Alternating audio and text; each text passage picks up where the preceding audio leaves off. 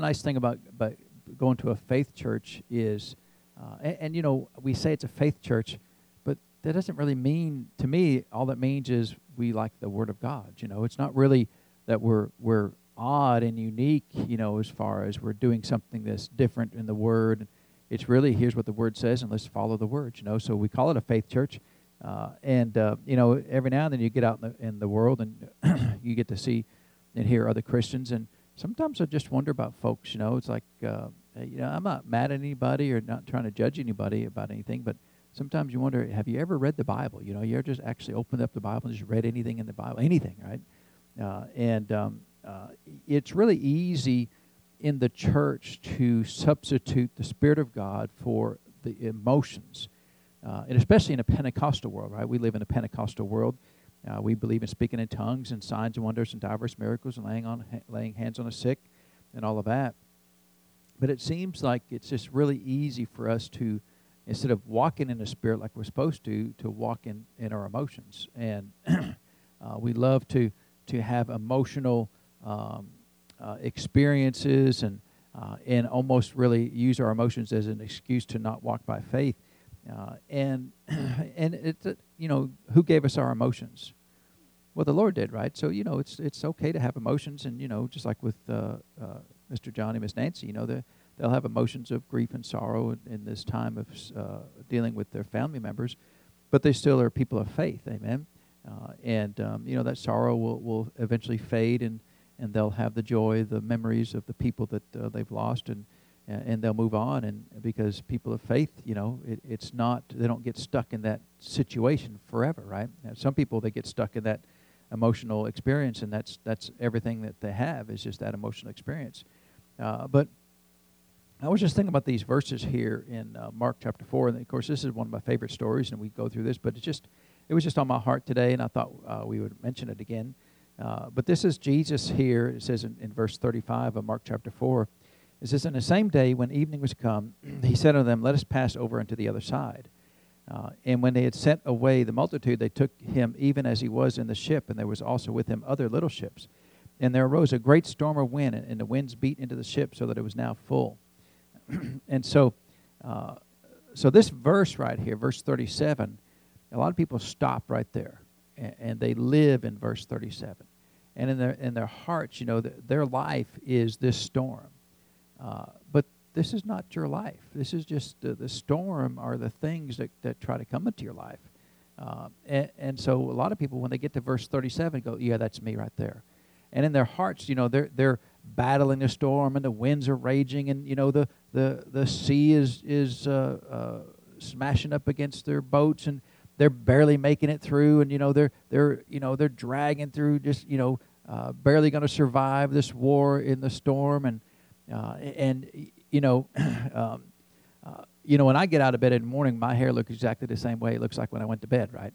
But sometimes when Chris gets up out in the morning, her hair's just all wild, and just in every direction, and that's the way some Christians are in their life. They just walk in the door and it's like, whoa, what happened? Well, life, I'm going through a raging storm right now, and you can see it, right? And just their hair's wild, and their clothes are tattered, and they're, they got, all kinds of wounds and scars and everything, and because verse 37 says that it was a great storm, and winds beat into the ship, so it was now full and sinking, and and the emotions rise up, and they're just, it's I don't know if I'm going to make it. It's so hard, and then they sing songs of, what's the song? The anchor held, and but then verse 38 happens and says, where was Jesus? It says he was in the hinder part of the ship, asleep on a pillow. Now, when so many Christians, when they go through life storms, they're hanging on. I'm thinking, they're hanging on the podium and they're going to make it through. But then you look at Jesus. I was just thinking about this. This is Jesus right here battling the storm. How y'all doing? That's Jesus, right? We're hanging on to the podium, barely making it, because the storm's going to drag us through and bury us, and we're going to sink and maybe almost drown. But we'll make it, but our hair is wild, and our clothes are ripped, and we got just destruction everywhere, and but Jesus just, hey, how's it going? Out there, a storm, but Jesus, there's no storm inside of Jesus. He just is full of peace, during the storm, after the storm, before the storm, when there's no storm, when there's all the storms. He's all right, you know. You know, Jesus never sings, you know, and the anchor held, you know, when the ship's battered and the sails are torn. And, you know, it's all I could do to just keep from laughing when people, you know, I'm not making fun of people's problems, you know, at all. There's the real storms in people's lives, right? Real storms. But how do we handle them? People of faith just, hey, how's it going, you know? We've got, right now we've got 3 cats, you know. We've got 1 visiting cat, you know, but we got 1 cat, you know, his name is Mr. Wilford, and we call him a cool cat. Because no matter what, he's just, you know, something happens, you know, usually a loud sound happens, and every cat scatters, you know, for 3 blocks. And Mr. Wilford's like, yo. I mean, he just doesn't get upset about things, you know. He just chill. We call him the chill cat. He just, you know, a lot of cats, you make any sound at all, and they just tear, you know, they're in terror and running away. And that's the way most Christians are. They just want something happens, and they're just, you know, their hair stands up in the back of their head, and they're just, you know, running through the streets, you know, hands flailing in the air. Oh, what are we going to do? What are we going to do? And Wilford's just like, yo. And, you know, that's kind of the way Jesus is, you know. You reckon Jesus went through any storms? I mean, he's literally going through a storm right now. I mean, literally going through a storm. And how was he reacting? Hey, how's it going? What's for lunch? You know, the storms don't get inside of him. But Christians, you know, it seems like they really struggle with walking in faith. Because is Jesus still Jesus? Is he still the Lord? Is he still on the throne? Is he still our shield and buckler and our great high tower? Is he still the one who protects and delivers and oversees and fills and empowers? He's still that Jesus. Amen? Has he stopped being that Jesus? You know, so Christians think that you're just kind of crazy if a storm's coming and you're just like, hey, how's it going? Oh, you ain't got nothing going on in your life. And then you pull back the curtains, you see this right here. You know, this is what Jesus was going through right now. Right now, in the middle of a storm, where's he at? Why are you asleep? Well, you know, it's kind of an obvious answer, but I was a little tired. You know, he's not sleeping because he's trying to hide from the storm. He's just sleeping because, well, one thing, it's the middle of the night, right? And what should you be doing in the middle of the night? Well, you should be sleeping, right? So what's Jesus doing? Oh, I couldn't sleep at all. I hadn't slept in days, you know. Well, Jesus did, you know. And so, number one, we are never singing the anchor held around here because the ship's battered, sails are torn, and, you know, I'm barely making it. I might sink, I might not, you know, more likely, you know, but Jesus, you know, and I'm so broken and battered and beat up and scarred and wounded, and I thought Jesus healed the brokenhearted. If he healed the brokenhearted, you got any scars? Is he a God who heals but there's scars left behind? No, I mean, so are these verses real? Can we not live this way? If Jesus lived this way, do we not have the right to live this way? When the storm comes, they're just like, oh, yeah. Anybody knows the storm out there? And on the inside, we're just as at peace. And, you know, it doesn't mean that our emotions don't, you know, that he said, weep with those who weep and, you know, rejoice with those who rejoice. You know, there's times of weeping and no doubt, and things happen, right? And Jesus wept, right? There were times when he wept. But those were not... his emotions were not what controlled his life. And, you know, just because the storm's happening here, there was no need for any emotions in this scenario because it's just a storm. It didn't really affect him any. It, you know, I mean, so what? The ship's full. He said we're going to the other side. There's no way it could sink. It has to go to the other side. And I just want to encourage you to, you know, not allow the religious mindset of the church that we have to live by our emotions, and when these things happen, that, you know, that somehow it's almost like bragging rights that, you know, oh, look at all the battle scars I've got, and look at all these wounds I've got, and look at all the difficulties I've got, and I'm such a broken and battered person, and Jesus wasn't that way. You know how many devils he probably had to deal with all of his ministry and life? More than probably we'll ever know about, more than we'll ever have to deal with ourselves, no doubt. And yet he was just asleep on the pillow. Amen. There was no singing the songs of, you know, of destruction and death and doom, and, you know, just I mean, some people, you listen to them and they talk about the devil way more than about Jesus.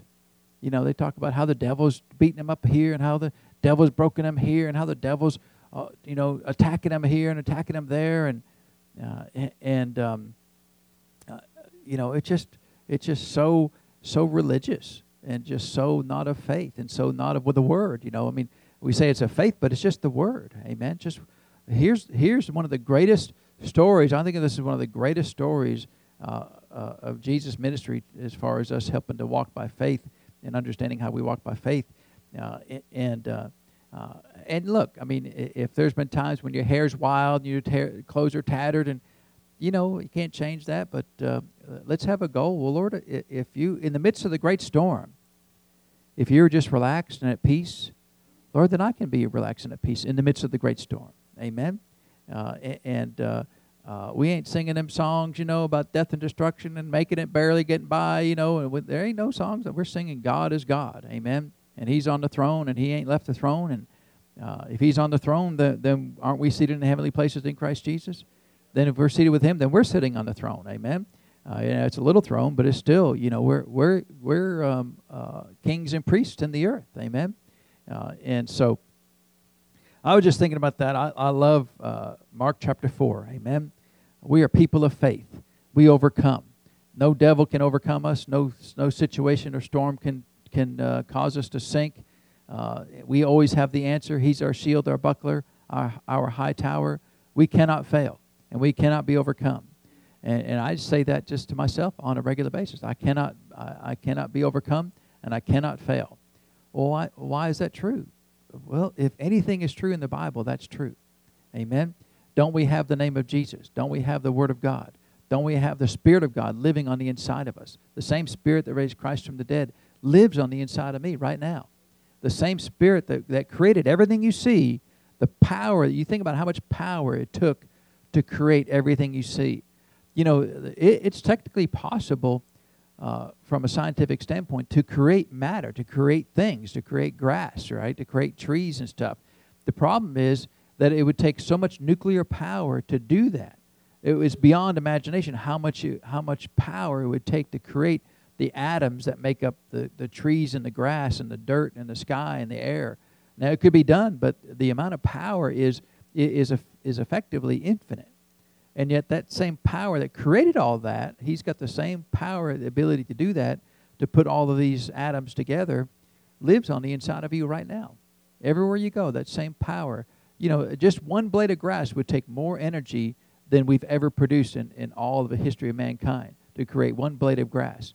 And yet, the Spirit of God does that every day. He lives inside of you every day. Right now, that same power. So how limited is that power in our life? I mean, there's no limit to that amount of power. Amen? And He's in you. So, it just... and, of course, I know around here we don't really do that. We don't really, sing songs like, the anchor held and, all that stuff. And just, I mean, it just, it just tugs at your heartstrings. Oh, it just... He said, my Bible says that God is a spirit. And they that worship Him must worship Him how? In spirit and truth, not with emotions and truth. Amen. Our goal is not to pull your heartstrings, That doesn't mean your emotions can't be involved in worship. But if we only elevate our emotions in worship, then we're not worshiping God the way He desires us to worship Him. Amen.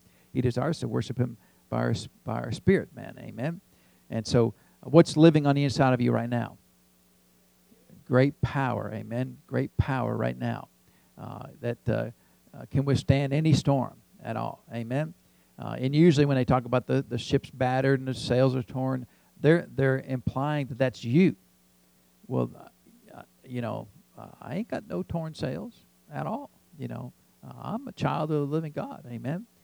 And so praise God, we can use the example that Jesus gave us. Amen. And we can be just like Jesus and just at peace in the midst of the storm. And if you look at Jesus, if you only looked at Jesus in the story, there's no evidence of a storm. There's no evidence looking at Jesus that He's even going through a storm. And yet, is He going through a storm? He's going through a great storm. You look at some people, you go, wow, wonder what they've been through, right? So, the Lord is good, amen? Is He still on the throne? If He's still on the throne, then we're all right, amen? So let's stand and greet each other for just a minute, and we'll get into praise and worship. Above all the lords, you stand alone, Father, as the great one of the earth, Father, the great one of heaven. And Father, you live on the inside of me. The same power that raised Jesus from the dead dwells in me, Father. Thank you, Father. Dwells in me, Father. That makes you worthy for all praise and honor, Father. All glory, Father. You're the great King, and we worship you. You're the great Lord, and we worship you. Thank you, Father. Thank you, Father, for being so great and big in our lives, for being so great and big in the earth, Father. Father, there's no mountain that can stand before you. Father, there's no tree, there's no created thing, Father, that can stand in the way of the presence of God. That includes in the realm of the natural and the realm of the spirit, Father. There's no devil, no demons, Father. Not even Lucifer himself, Father, can stand before the presence of Almighty God. Father, we thank you. We thank you. Thank you, Father. And Father, if there's nothing that can stand in the presence of Almighty God, then Father, there's nothing that can stand in our way, because the presence of Almighty God lives on the inside of us. We are carriers of the great presence of God. And Father, every time that your presence manifested itself, people fell to the ground in worship, Father. People fell to the ground because they were powerless to stand in your presence. Father, that power lives on the inside of us as your children, Father. Thank you, Father. Father, we thank you, and we give you the praise and the honor for these things. We thank you for them, Father, in Jesus' name. Amen. Praise God. Is the Lord good? We thank the Lord for being good to us. Amen. Being kind towards us. So, we've been talking about fainting in our minds, and of course the Bible has a lot to say about that. And let's turn over to 1 Peter chapter 2. It's kind of our foundation scripture, and you know, a lot of times the Lord will give me sometimes just a verse, and then I've got to take that verse and do my part, which is to study it out and to you know, Lord, what is it that you want us to say from this verse? And most of the time it's a whole lot more than you would think you can find in one verse. But how long were we on the verse for overcoming? Well, we were on that verse a long time, because there's a lot in that verse there. And here we are in 1 Peter chapter 2, and he says in verse 11, "Dearly beloved, I beseech you as strangers and pilgrims, abstain from fleshly lusts which war against the what? War against the soul," right? So we know that God is a spirit. We know that the devil is a spirit. But the battleground, the location where the war occurs, is in your soul. And we know because of folks like Brother Hagin had spent the years and the decades to understand what the soul is, that the soul is made up of the mind, the will, and the emotions. What you think, right? What you decide to do, and how you feel. That's what makes up the soul. So your spirit man is the part of you that gets born again. Your spirit man is the part that contains the Spirit of God. And you are your spirit. That's who God made you, is your spirit. And that spirit that you are is contained in this physical body called the flesh. And along with that spirit, you have a soul. So, you know, the way they say many times is you are a spirit, you live in a body, and you have a soul. Or maybe it is you are a spirit, you have a soul, and you live in a body. So, and that's a good way to kind of summarize how God made you, right? You are a spirit. You have a soul, and you live in a body. So that means if you have a soul, that means it's not what controls you, but it's there. It's God-given. God gave it to you. God gave you your emotions. Now we can twist that, right, by being led by anger, or being led by jealousy, or being buried in the depths of depression. But God didn't give you that. You know, He gave you the emotions, and then what you do with it then is your choice. Amen? Because in the middle of all that is your will. And people say you can't just choose not to feel bad. You can choose to feel any way you want to feel, anytime you want to feel. Amen? It's your choice. Any doctrine that says you don't have a choice is not correct doctrine. Amen? You can choose. People say, well, you can't help who you love. You can choose who you love. You can choose who you don't love. Amen? Because it's a choice. Well, you can't decide that. You get 100%. You get to decide that because love, the human love, is an emotion, and so you don't love some stranger that lives on the backside of Washington State, do you? Well, I don't love him because I don't know him. Well, that's how you get to love somebody, is you get to know them. If you never met them, you would never love. Love at first sight. That's probably more like lust at first sight than anything, right? But a lot of times you'll meet somebody for the first time, and you have common interests, common goals, common thoughts about things, and there's an emotional connection there. But that wouldn't have happened until you met them and spoke to them.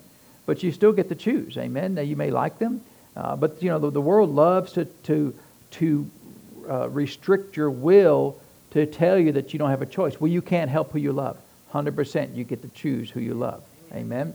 Well, I just fell out of love with them. No, you didn't fall out of love with them. You just chose not to love them anymore. You don't fall out of love with somebody. You just chose not to love them anymore. It's not something that just happens and you have no choice in the matter. You get a choice in the matter every day. Amen. We live by the Word of God. We don't live by the emotions of the world. We don't live by the psychology of the world. We live by the Word of God. The love of God, the true love is the love of God, the agape love, and that never runs out. Amen. And so really the best thing to do is when you're deciding who to marry is not how you feel about it. It's what's the will of God. Yes. And then the feelings follow the will of God if you're a man or woman of faith. Amen. Your feelings will follow the will of God. Now the world doesn't live that way. The world lives by, I love you today, but I don't love you tomorrow. That's fickle. And I can't tell you how many people have gotten divorced because I just don't love them anymore. I'm trying to love them. I just can't love them anymore. It's just a decision. You can choose to love them or not love them. Amen. And so you have to make a choice. Amen. And if you want to be happy, you choose to follow the will of God. Amen. That's the only way that you can be happy. And so the battleground in your life is in your soul. It's trying to get you to think certain things, trying to get you to feel certain things, and trying to get you to decide certain things. That's the battleground. And really the root of it is the core that the devil is trying to achieve is to get you to decide what he wants you to decide. And he may do that through your thought life. He may do that through your emotions. But the root of it is he's got to get you to make a decision or to not make a decision. Sometimes the lack of a decision is a decision, right? But the battleground is in your soul, your mind, your will, and your emotions, and how successful that you are in this life will be entirely measured by how successful you are in the battleground of your soul. And so, if you want to be a successful Christian, then learn to keep your soul in line with the Word of God and in your spirit. If you want to be a normal Christian like everybody else, then just let your soul have its way. Just let your soul run around and do whatever it wants to, right? I think. What was the psalm that you mentioned earlier about your soul? It is well with my soul. But you mentioned a psalm earlier. You'll think about it after a while there, right? But the psalmist has a lot of things to say about his soul. It is well with my soul. Well, that's just a decision. It is well with my soul. He didn't say it's well with my soul because everything is fine. He said it's well with my soul because I choose to decide that it's well with my soul. Amen. You choose to decide if it's well with your soul or not. You choose to decide whether it's well in your emotions or not. Again, the world, even the medical industry, say you can't decide. 100% you can decide. We live by the faith of the Word of God. We don't live by what the world declares because the world's always looking for an excuse to not ever live by faith. The world's always looking for an excuse. Well, I can't help it. And the church has picked up on that. I can't help it. Well, you can 100% help it. Every single time. There's not a single exception that you can't not help it. Because if it's true that you can't help it, then God is not God. And His power is unable to overcome it in any situation. His power is limited. If that's true that you can't help it, then God's power is limited. Amen? No, you can always help it. Amen? There's not a single time that you didn't help it that you couldn't have helped it.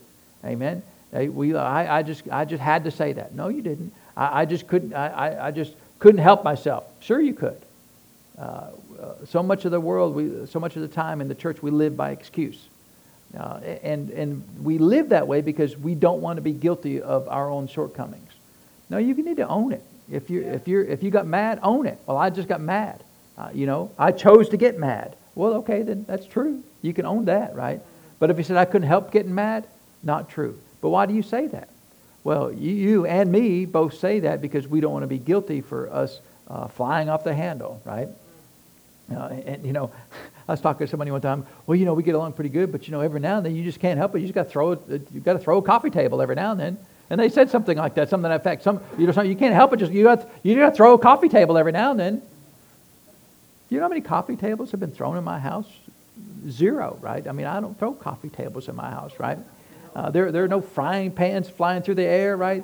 We go in some places and there's literally holes in the wall where somebody gets mad and busts a hole in the wall with their fist, or doors. We go in some places and we went someplace, they had no doors left in our house. None. 0 doors in the house. Every door had been kicked in and bashed. Not a single, can you imagine? Every single door, right?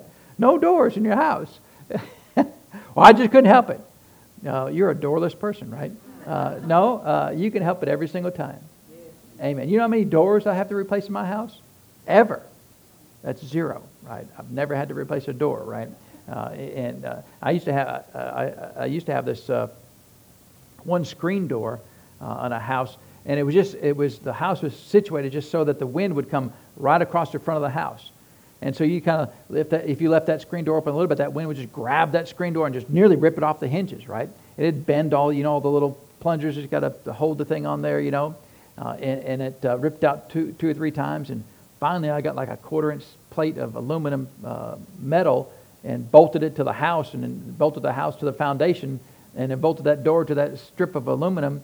And the winds howled and never tore that thing off again, right? We just bolted it to the whole foundation. So, but so many times in the Christian world, we live by excuse. We live by saying, I can't help how I live. And if the Word of God is ever true, we've got to get to where we decide that the Word of God is more true than what we say. And that we've got to stop living by excuses, because you're never going to be a person of faith if you're always looking for a reason to not accept the guilt of whatever you've done. And it's not about beating people up or condemning anybody at all, but I want to get better than the person I am today. And you'll never be better than the person you are today if you're always making excuses for the way you live. Because the only way that you can get better is if you acknowledge, Lord, for whatever reason, this thing over here bothers me, and I keep failing in this area. So we need to do something about that. And He will. He'll help you do something about it. But if you're always saying, it's not my fault that happened, then there's nothing for the Lord to work on. There's no power that can help you change that if you're always making excuses for the way that you're living or whatever you're doing. Amen?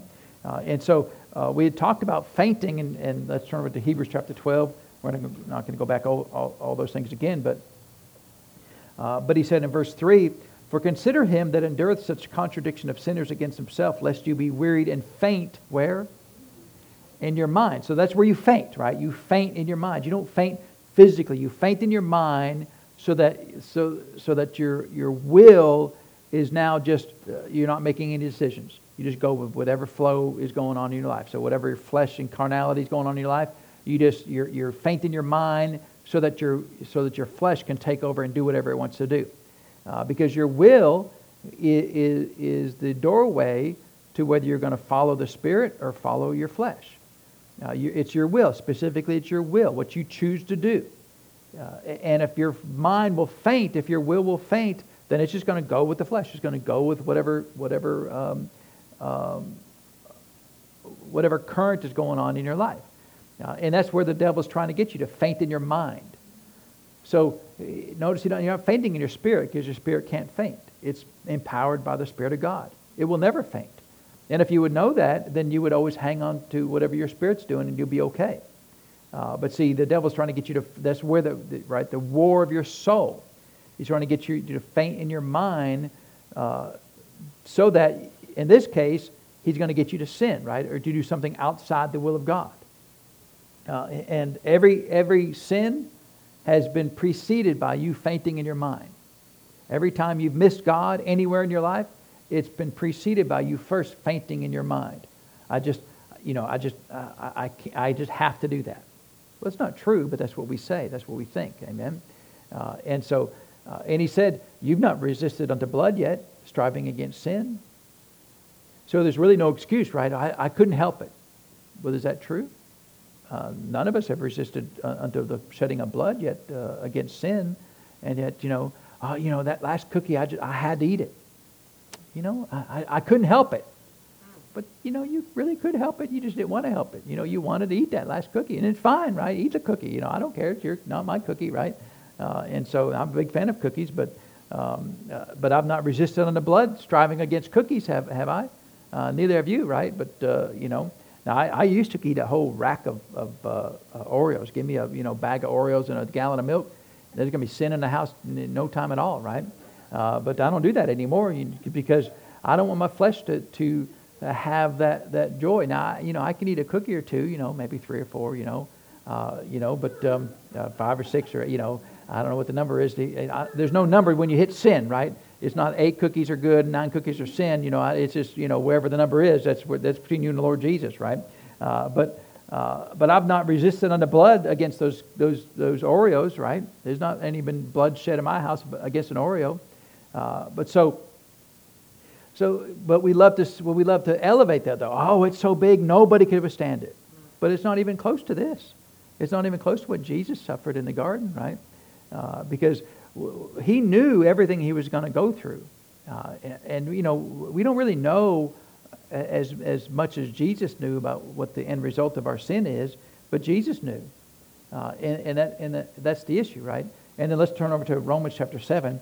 Because we got to look at a couple of other areas of fainting. Because it's not always just fainting against sin. There's other areas where we faint in our lives. But it's all the same warfare in your soul. And so in Romans chapter 7, Paul says here at the end of the chapter, he says, I find then in verse 21, a law that when I would do good, evil is present with me. You ever notice that? Every time I try to do good, it seems like there's a temptation to not do good. Well, welcome to the human race. That's exactly what Paul said right here, right?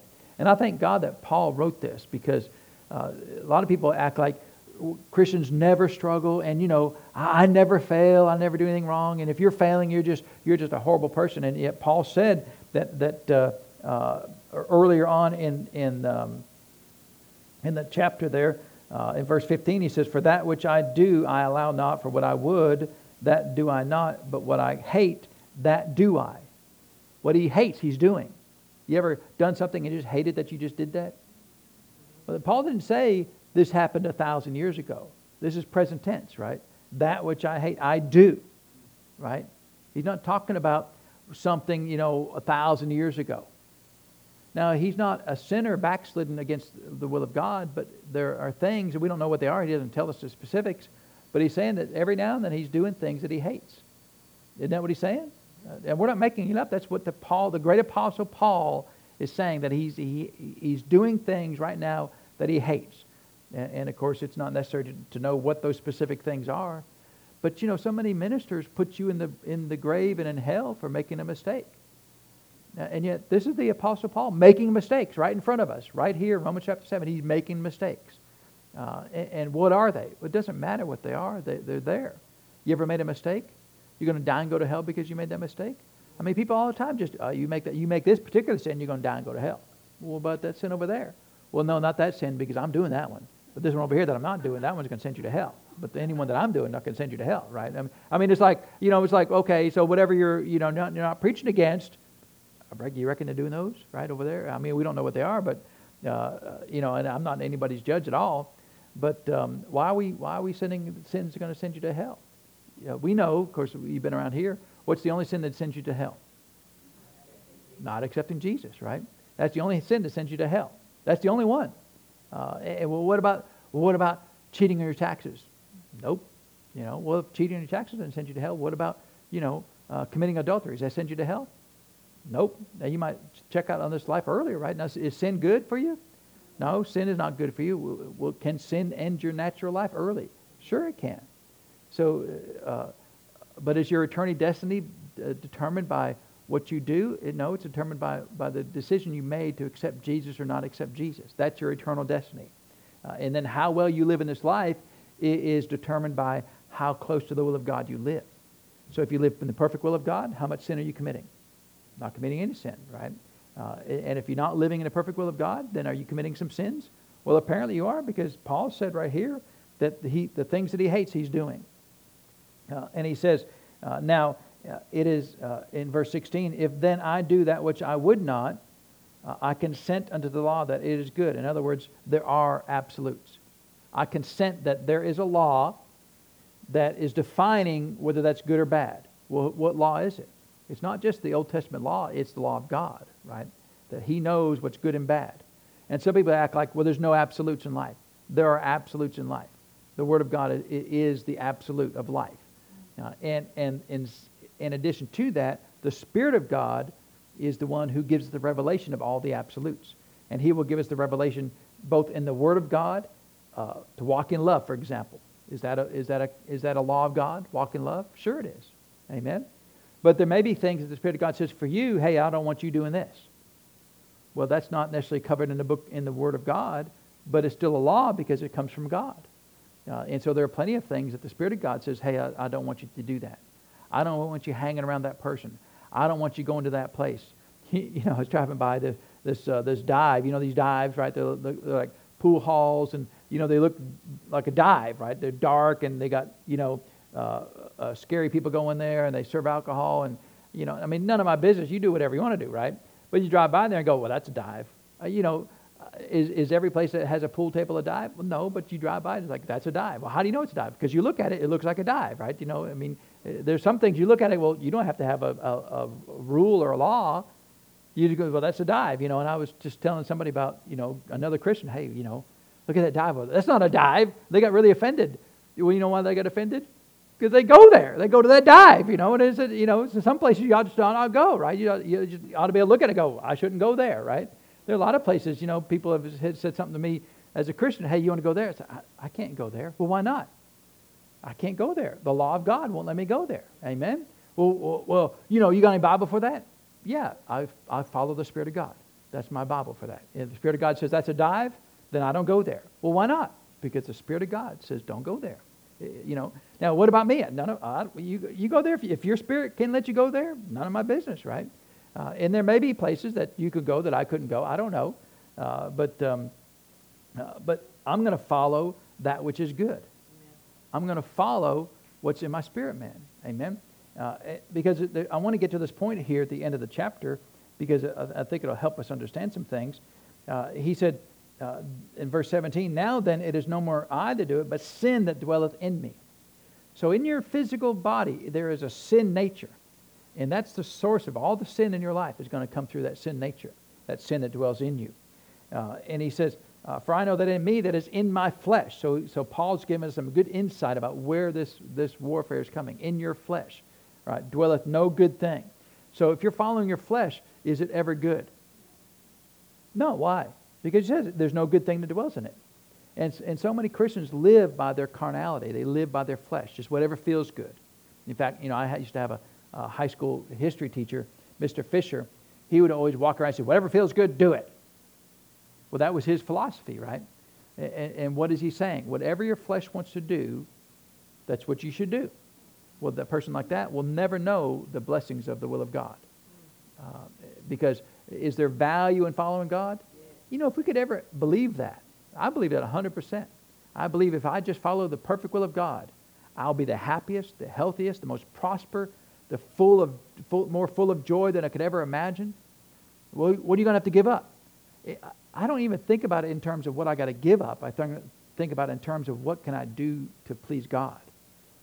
And see, people always think, they're always trying to weigh things out. Well, if I follow God, I got to give up, A or B. But it's not about giving up A or B. If you're so full of God, you don't even think about A or B. And that's the issue is, yeah, but I long for A or B. Well, that's only because you're not as full of the Spirit of God as you could be. How many times did the nation of Israel say, we had it better in Egypt?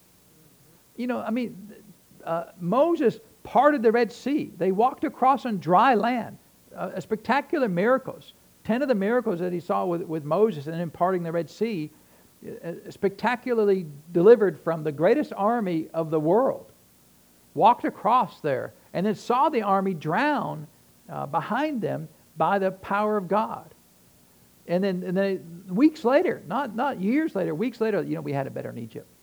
You mean when you were a slave, when they would beat you if you didn't meet the quota for that day, and they fed you dirt, right? And you lived as paupers and slaves without right of choice in your life.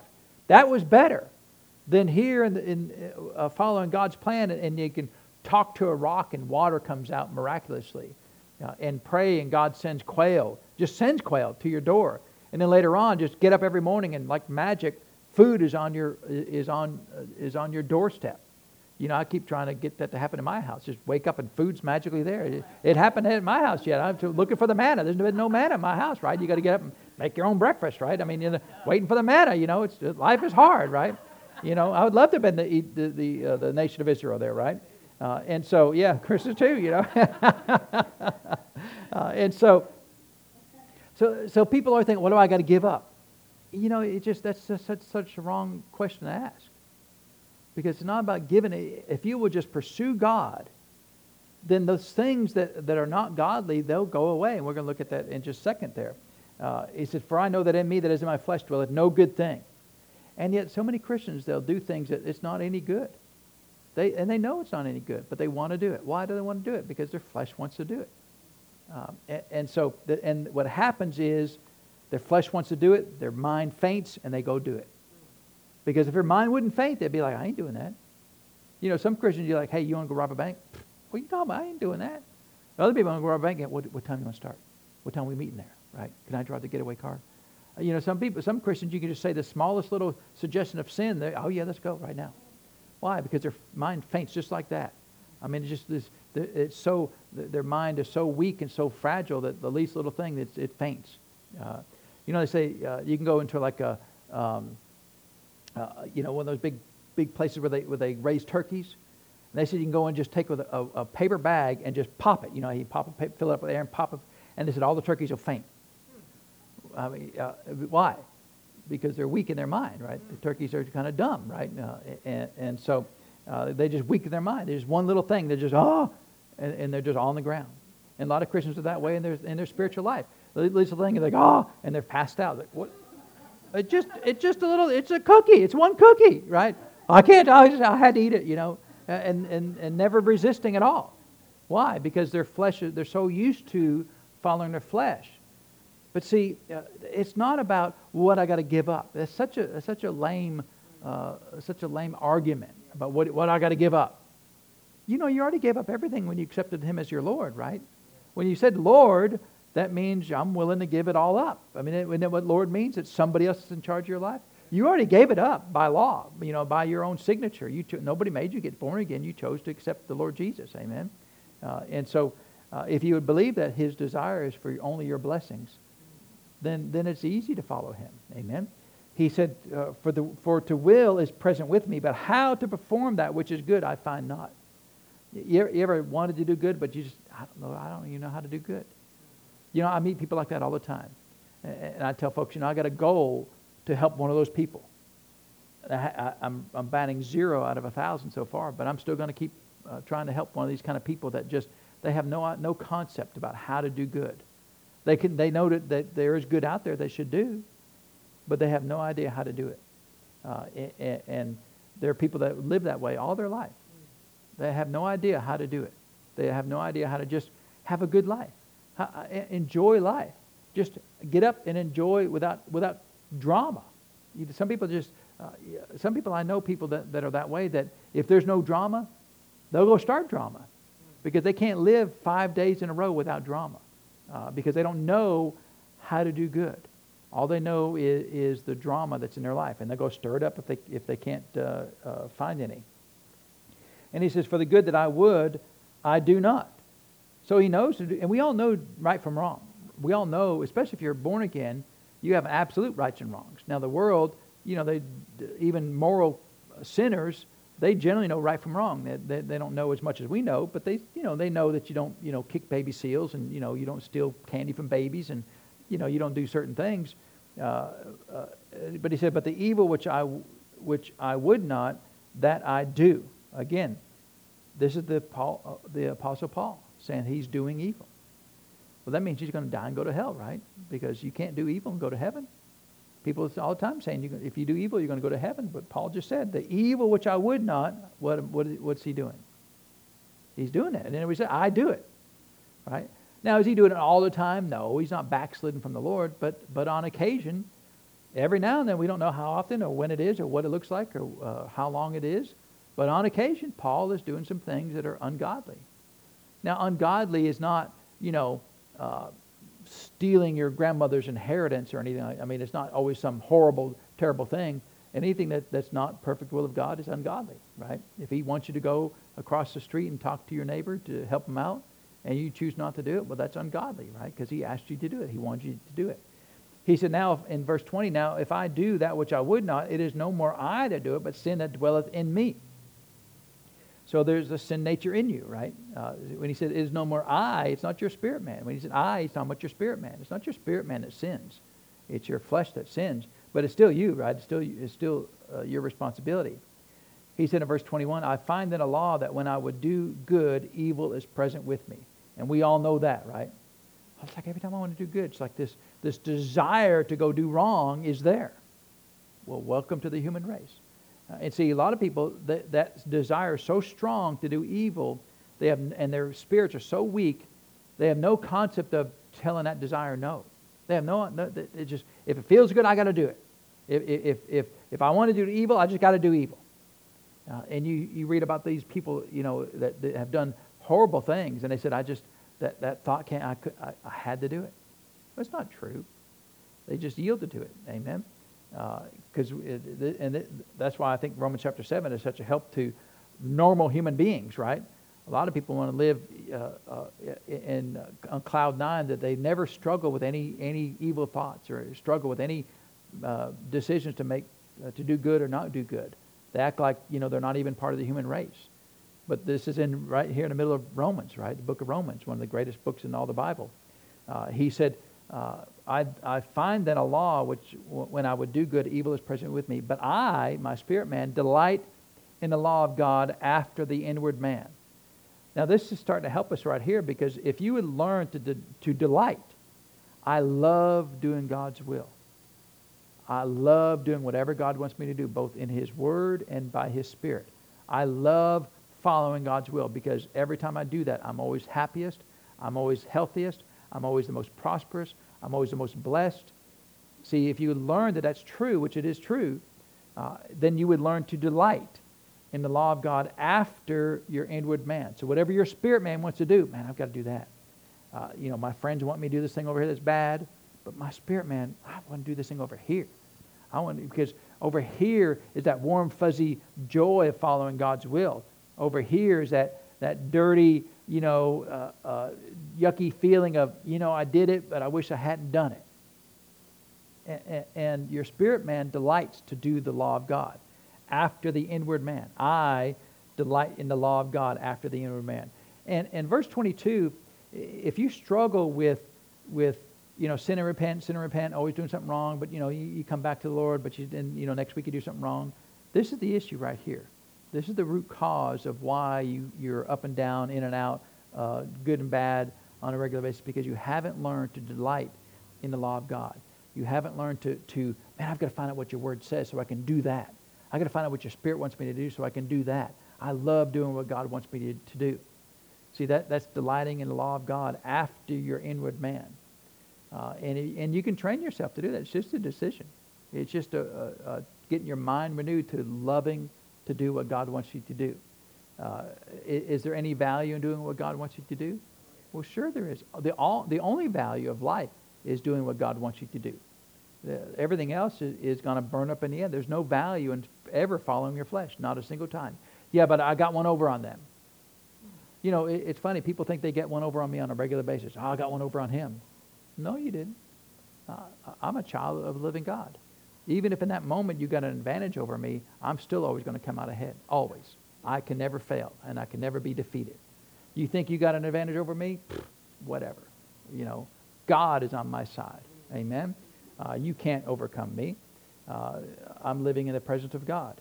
He said in verse 23, but I see another law in my members, warring against the law of my mind, and bringing me into captivity to the law of sin, which is in my members. See, people think they're free when they're in sin, but the Bible says you're in captivity. In other words, you can't help you to do that thing. That, you know, people say, well, I can't help sinning. That means you're a slave to sin. That means you're a captive to that sin. That means that sin is dictating to you what you're going to do every day. Instead of you doing what you want to do, I got to go do that thing. Well, why? Because I'm a captive to that thing. No, see, when you're following God and your spirit, man, you're the most free.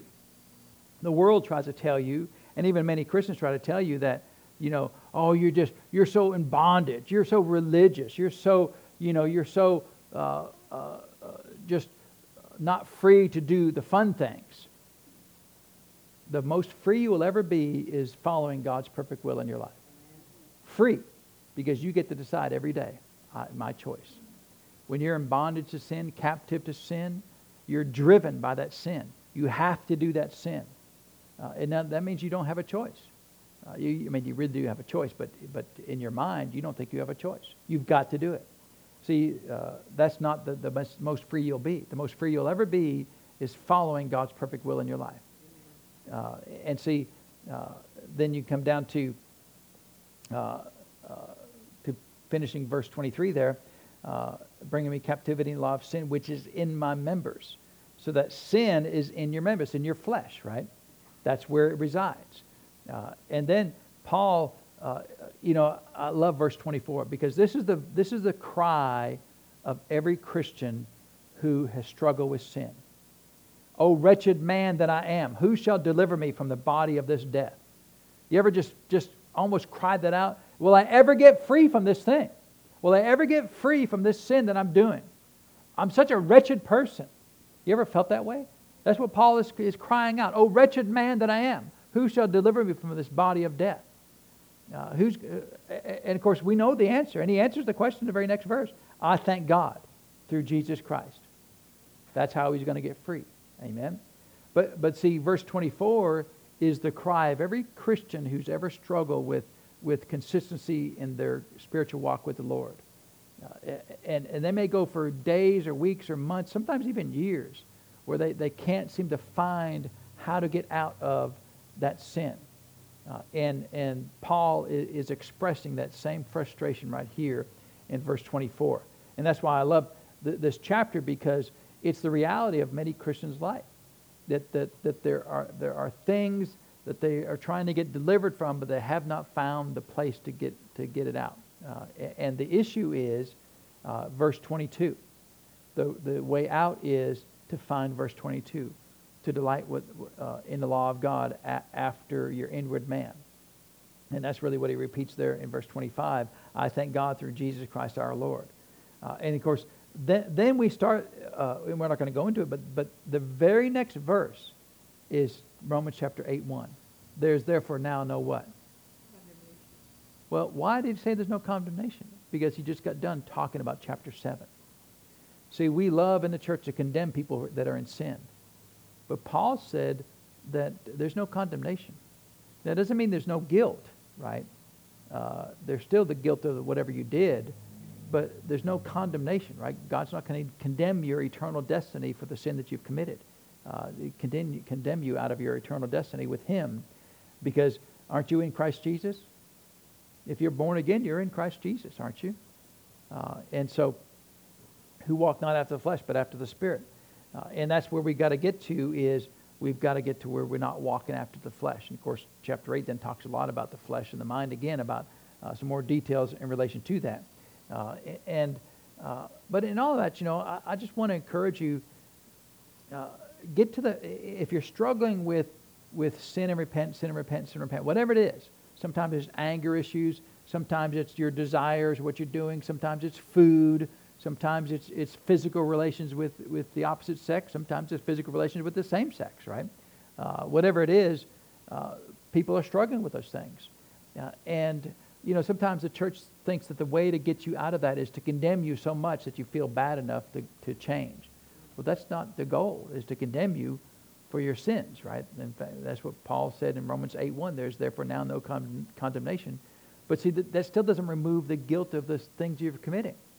So the answer to it is how do you get out of it? Well, the start of that is go back to verse 22. To learn to delight in doing what God wants you to do. And that goes along with Galatians 5:16 that says that if we walk in the Spirit, we'll not what? Fulfill the lust of the flesh.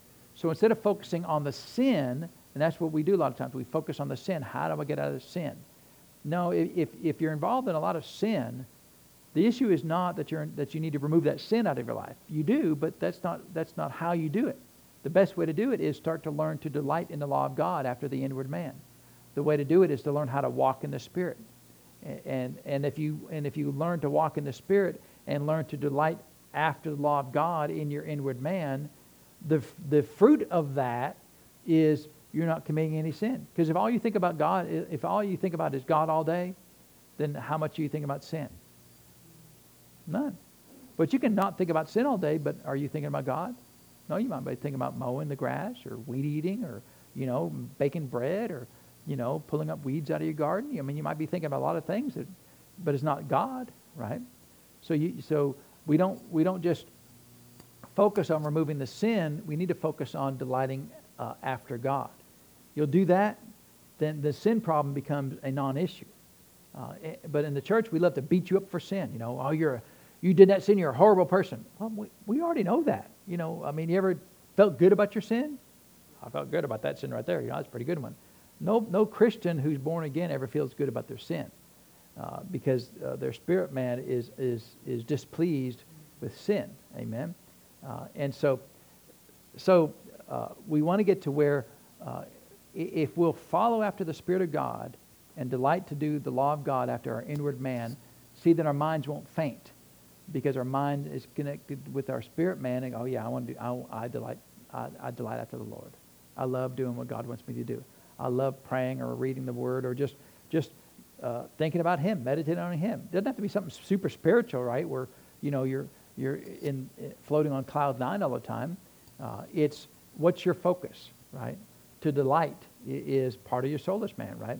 To delight after the law of God, but it's after the inward man. So whatever your spirit is telling you to do, that's what you delight in doing.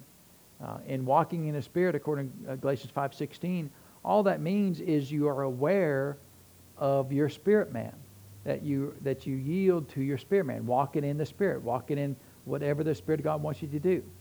So you may be doing something natural, but you've always got your ear to your spirit man.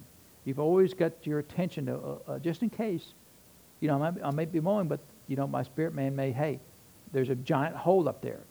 Don't run over it, right? You're always aware of the presence of your spirit. That's what walking in the Spirit means, that you are aware of your presence of your spirit and the presence of the Spirit of God in your life all the time. And if you live that way, and He said you can do that. In fact, I know we got to go, but turn over to Galatians chapter 5. We read verse 16 there. Well, we didn't read it. We quoted it there. For this I say then, walk in the Spirit, and you shall not fulfill the lust of the flesh.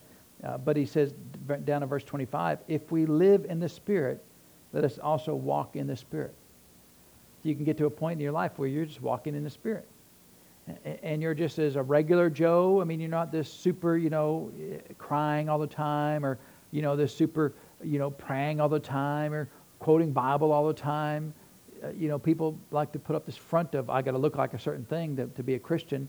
No, you can have a good time, laugh, and enjoy life.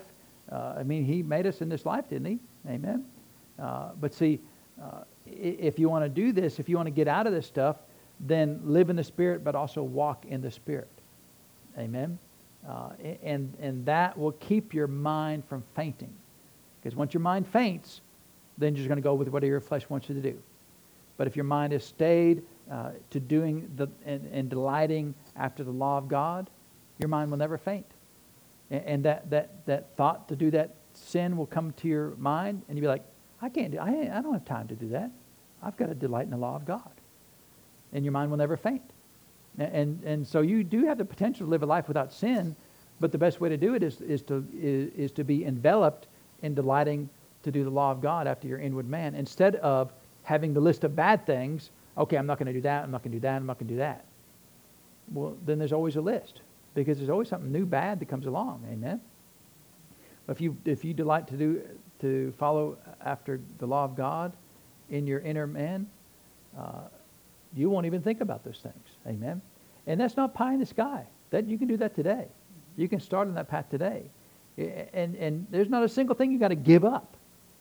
Because if you're delighting after the law of God, then those things aren't even a desire anymore. It just fades away.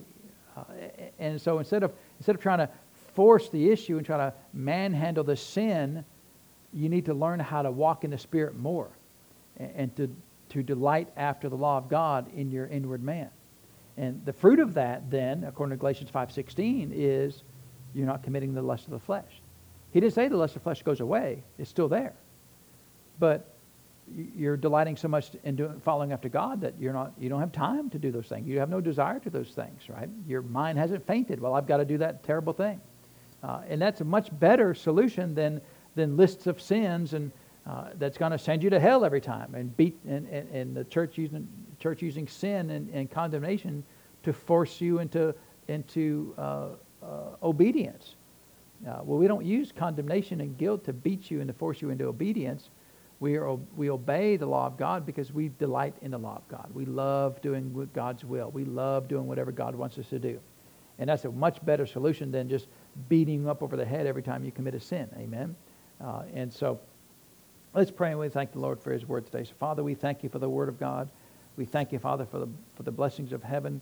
We thank you, Father, that we can live a life that we don't faint in our minds and just fall into sin every day. Father, we have strong minds, Father. We have strong spirits. And we delight after the law of God in our inward man, Father. Our spirit man loves to do your will. Our spirit man loves to do your word. And it's a good thing, Father. And so, Lord, we thank you that we can be full of joy and full of happiness every day. And Father, when those thoughts come, we'll recognize those desires of the flesh and realize, Lord, I don't have time to do that. I have to do your will. I've got to do what you want me to do. And Lord, it becomes a non-issue. And so, Father, we thank you that you'll help us with that. We thank you that we will be successful in walking after your Spirit and doing things that delight you, Father. And we give you the praise for these things and the honor for them, Lord, in Jesus' name. Amen. Well, praise God. There were just a couple more things I wanted to go over that, because I think it'd be helpful, because I know in reality that a lot of Christians suffer in this area. A lot of Christians struggle in the area of just doing right. And a lot of times what they'll do is they'll just faint entirely in their minds and leave church, leave God, leave everything. And what they've done is just fainted entirely in their minds, instead of realizing, Lord, I can do this. I can overcome. And if they'll do that, it actually becomes pretty easy to do it. Amen? It's not even a struggle.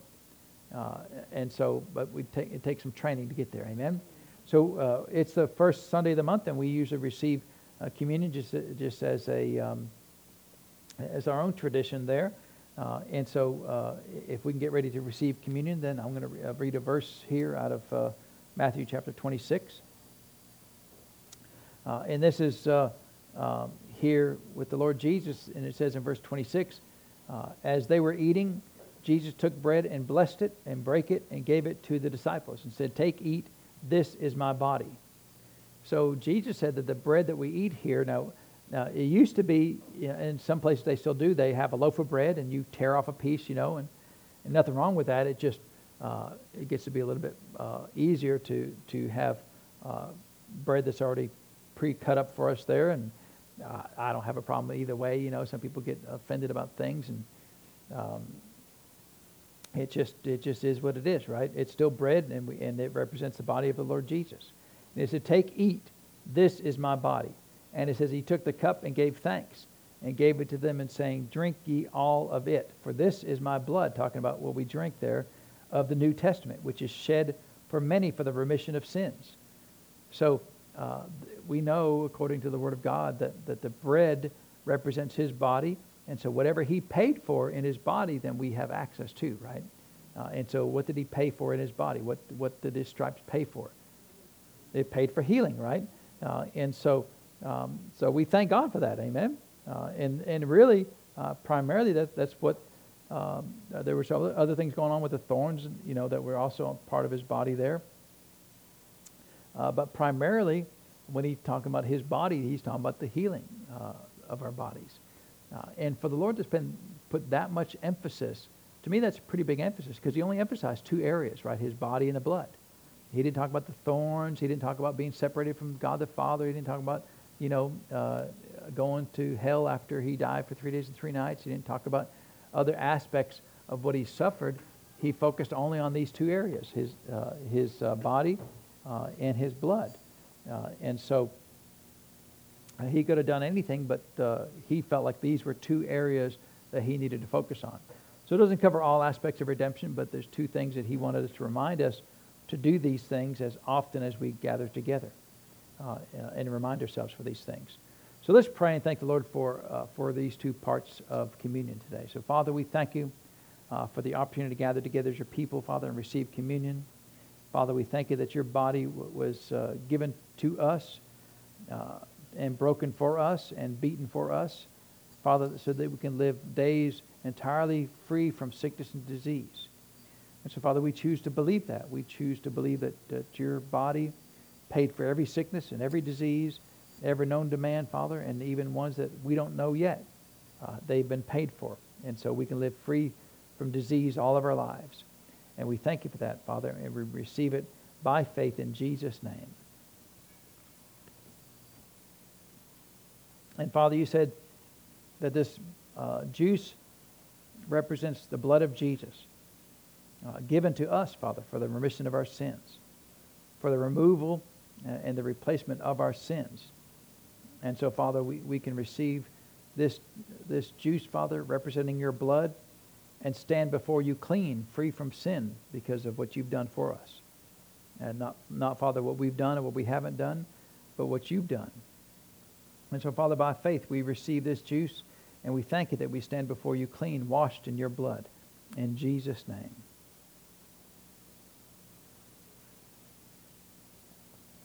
Well, all right. Praise God. Is the Lord good? He's good. We thank him for the things that he's done for us. Amen. And I'm glad that we get to do this in remembrance of what he's done for us. And so, it's a good place to start, especially, if you've struggled in some of these areas that we've talked about. It's a good place to start with communion, because it reminds you that it's the blood of Jesus that paid for your sins, not your own sacrifices. Amen. Sometimes, I've done sin, so I'm going to go do a sacrifice to the Lord. I'm going to give up this or give up that.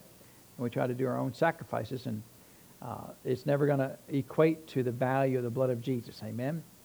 Well, praise God. Well, let's get ready to receive this morning's tithes and offerings. And don't forget, in 2 weeks, we're going to have the yard sale. So actually, less than 2 weeks now, right? We'll come ahead, Mr. Jared. And remember, everything's free, right? So if you're hoping to get something for something, you don't want to bring it to this, right?